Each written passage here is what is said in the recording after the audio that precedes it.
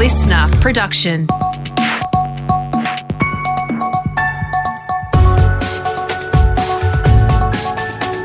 Australia Today's Morning Agenda with Natasha Belling. Good morning. Thanks for your company. Let's check what's making headlines this Tuesday, the 3rd of August. The federal government has made a dramatic change to the nation's COVID vaccine rollout, allowing children aged between 12 and 15 to get the Pfizer jab from next week. Those eligible will be children who have serious underlying health issues, are Indigenous or from remote communities. It comes as the number of cases of children infected by the Delta strain of COVID continues to increase. In Queensland, 10 of its 13 new cases from yesterday were children under the age of 9, with a number of local schools affected.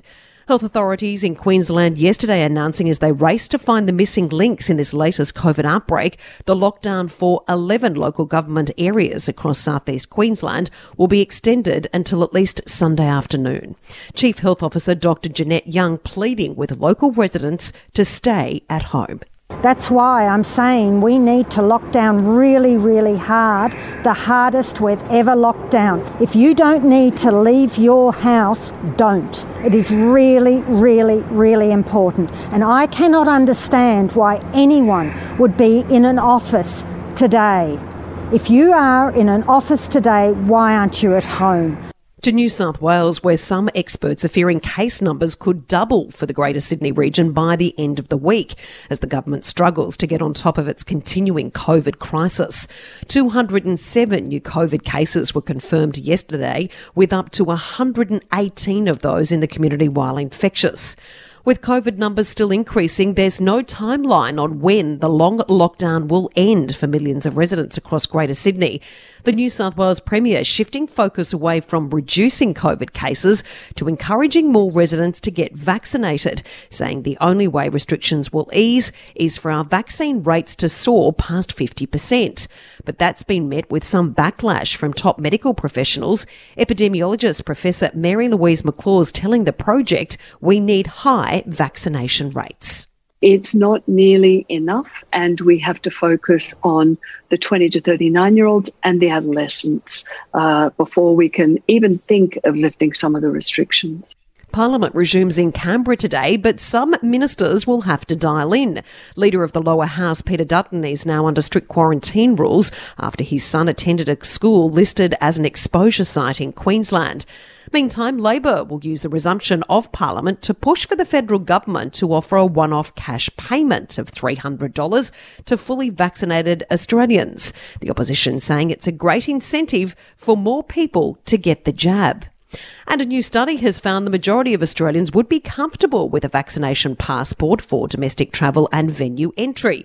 The poll by The Guardian finding 72% of respondents would support a rule requiring people to be fully vaccinated before travelling interstate, while 63% would back rules for patrons to have both COVID jabs before entering public venues like restaurants.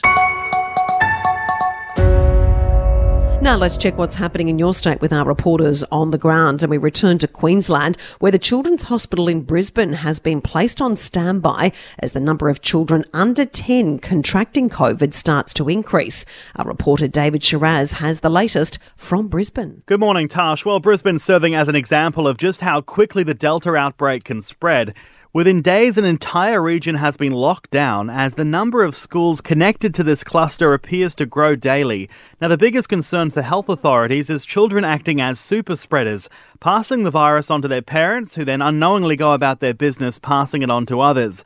Up until this point, Queensland's mitigation strategies have been about preventing adults spreading the virus. This cluster causing a major rethink. And to Victoria, where emergency crews have managed to extinguish a massive fire at a Tesla battery facility. The blaze near Geelong started last Friday morning during a test on the battery, but authorities couldn't use water or foam to put out the fire and just had to wait for the flames to burn out. Our reporter James Lake in Melbourne says thankfully the fire did not affect the state's power supplies. Yeah, we were lucky in that regard, Tash, because of the fact the 13-tonne battery hadn't been hooked up to the grid just yet. This massive massive Tesla battery pack is actually part of a huge battery farm being built outside of Melbourne, and it is 3 times bigger than that big battery installed in South Australia in 2017. Thankfully, nobody was injured in the blaze, and WorkSafe and fire authorities are investigating to find the cause. The project is expected to be completed within a few months and ready to go for Victoria's peak power demand in summer. Now, for the latest in business and finance news this morning, we're joined by Scott Phillips from the Motley Fool. Scott, good morning. Now, the animal spirits of the market are running high with $60 billion worth of takeovers announced yesterday, and first Afterpay is off into US hands. Yeah, Tash, good morning. A big deal, a $39 billion deal, the US payments company Square. Most of Australia haven't heard of, by the way, but it's a big business and a disruptive business in the US and around some of the rest of the world. It is buying Afterpay for, as I said, $39 billion. The two businesses have basically come to terms. Afterpay is going to recommend it to its shareholders. Shareholders are doing very nicely. The shares were up big yesterday. Still below its February highs, but a very nice bit of change, $126 odd.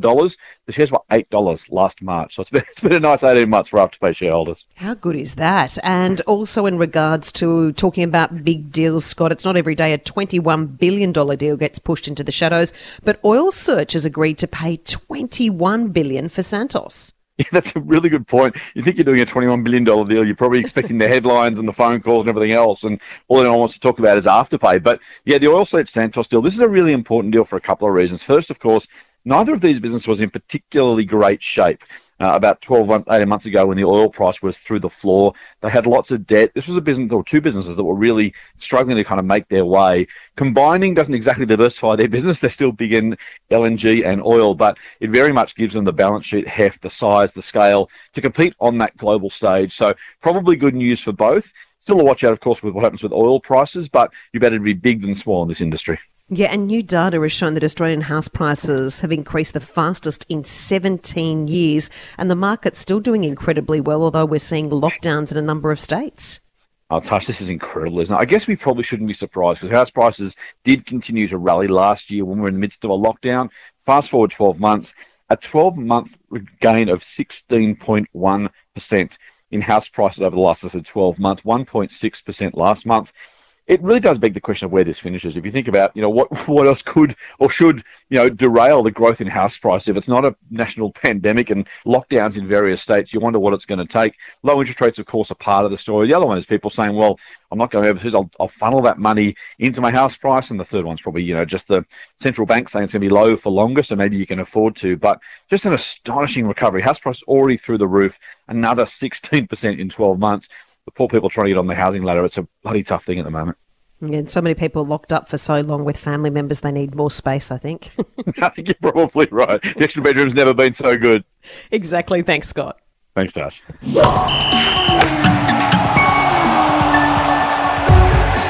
Time for sport now with Brett Thomas. And Brett, the Tokyo Games first, and heartbreak for one of our national sides last night, but also celebrations for another.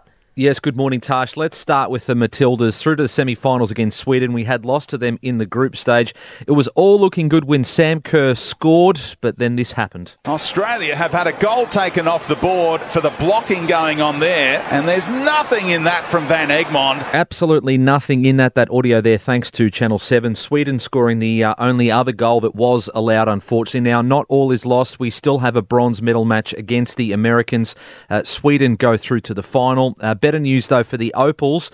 Through to the quarterfinals last night with a big win over Puerto Rico. Now, it had to be a big win. We had to win by 25 points. We just got there. Final score was 96-69, so that's at 27 points. Mariana Tolo was the star of the show with 26 points and 17 rebounds. It's been such a battle to get to this point. There's been so much going on, and I'm just so proud of how we fought tonight. Huge challenge coming up next, though. We've got the USA in the quarterfinals. We've got a big morning in the track this morning as well, Tasha. Brooke Stratton going for gold in the women's long jump final.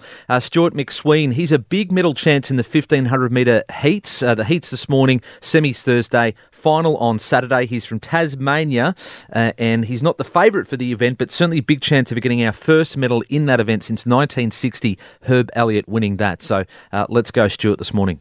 Yeah, how good would that be? And Brett, to the NRL now. Tommy Turbo, he certainly turned it on again last night, helping Manly beat the Sharks in Brisbane. He certainly did put the Sharks to the sword, 40-22 the final score, finished with 3 tries, 3 assists and many embarrassed Sharkies defenders. Tommy Turbo telling Fox Sports the rule changes have suited his game. Oh, look, yeah, I'm, obviously really enjoying my footy at the moment. Yeah, I don't know, it's just the game's obviously got a lot faster with the new rules. And you'd have to say he is now the favourite for the Dally M with Nathan Cleary still out. The Titans jumped up to 7th. They beat the Bulldogs 34 points to 6 in the other match. Very disappointing is how Trent Barrett sums up that performance from his Dogs. The one off the dropout, you just can't. Yeah, so we've got a few blokes in there who need to have a good look at themselves. Yeah, just some crucial mistakes at key times costing the Dogs at the moment. And to the AFL now, this is very interesting. We see the constant changing landscape with COVID and the associated lockdowns, and now there's growing speculation that the grand final will be at the G for the AFL. Yeah, Gillon McLachlan speaking yesterday. He is certainly increasingly confident it will be at the MCG. The Victorian government, though, has ruled out a no jab, no entry policy for fans during the finals. Just in some other AFL news to wrap up, Jack Viney, the Demon Star, off to the tribunal, sent directly for an incident in Melbourne's win over Gold Coast. Just saw some footage this morning. He appears to push his elbow into the jaw and neck of Suns defender Sam Collins, so he could be in a little bit of trouble. We'll find out. Brett, another big day. Thanks so much. Thanks, Tash. And heartwarming scenes at Heathrow Airport in the UK after Britain dropped travel restrictions for fully vaccinated passengers from the US. ITV was there capturing the moment Karen Tyler was reunited with her son Jonathan after 2 years apart. Take a listen. Just so overwhelmed. I'm so happy. Oh, it's been so long. And FaceTime isn't the same. It's a hug. And it's, 2 years, nearly 2 years, isn't it? The long-awaited reunions giving some much-needed hope to many this Tuesday morning. And that's all you need to know to start your day with Australia Today's Morning Agenda in your podcast feed from 6:30am every weekday morning. You can also catch the latest episode in a whole new world of audio by downloading the new Listener app for free. I'm Natasha Belling. Thanks so much for your company. Have a great day. Stay safe. And we look forward to seeing you tomorrow.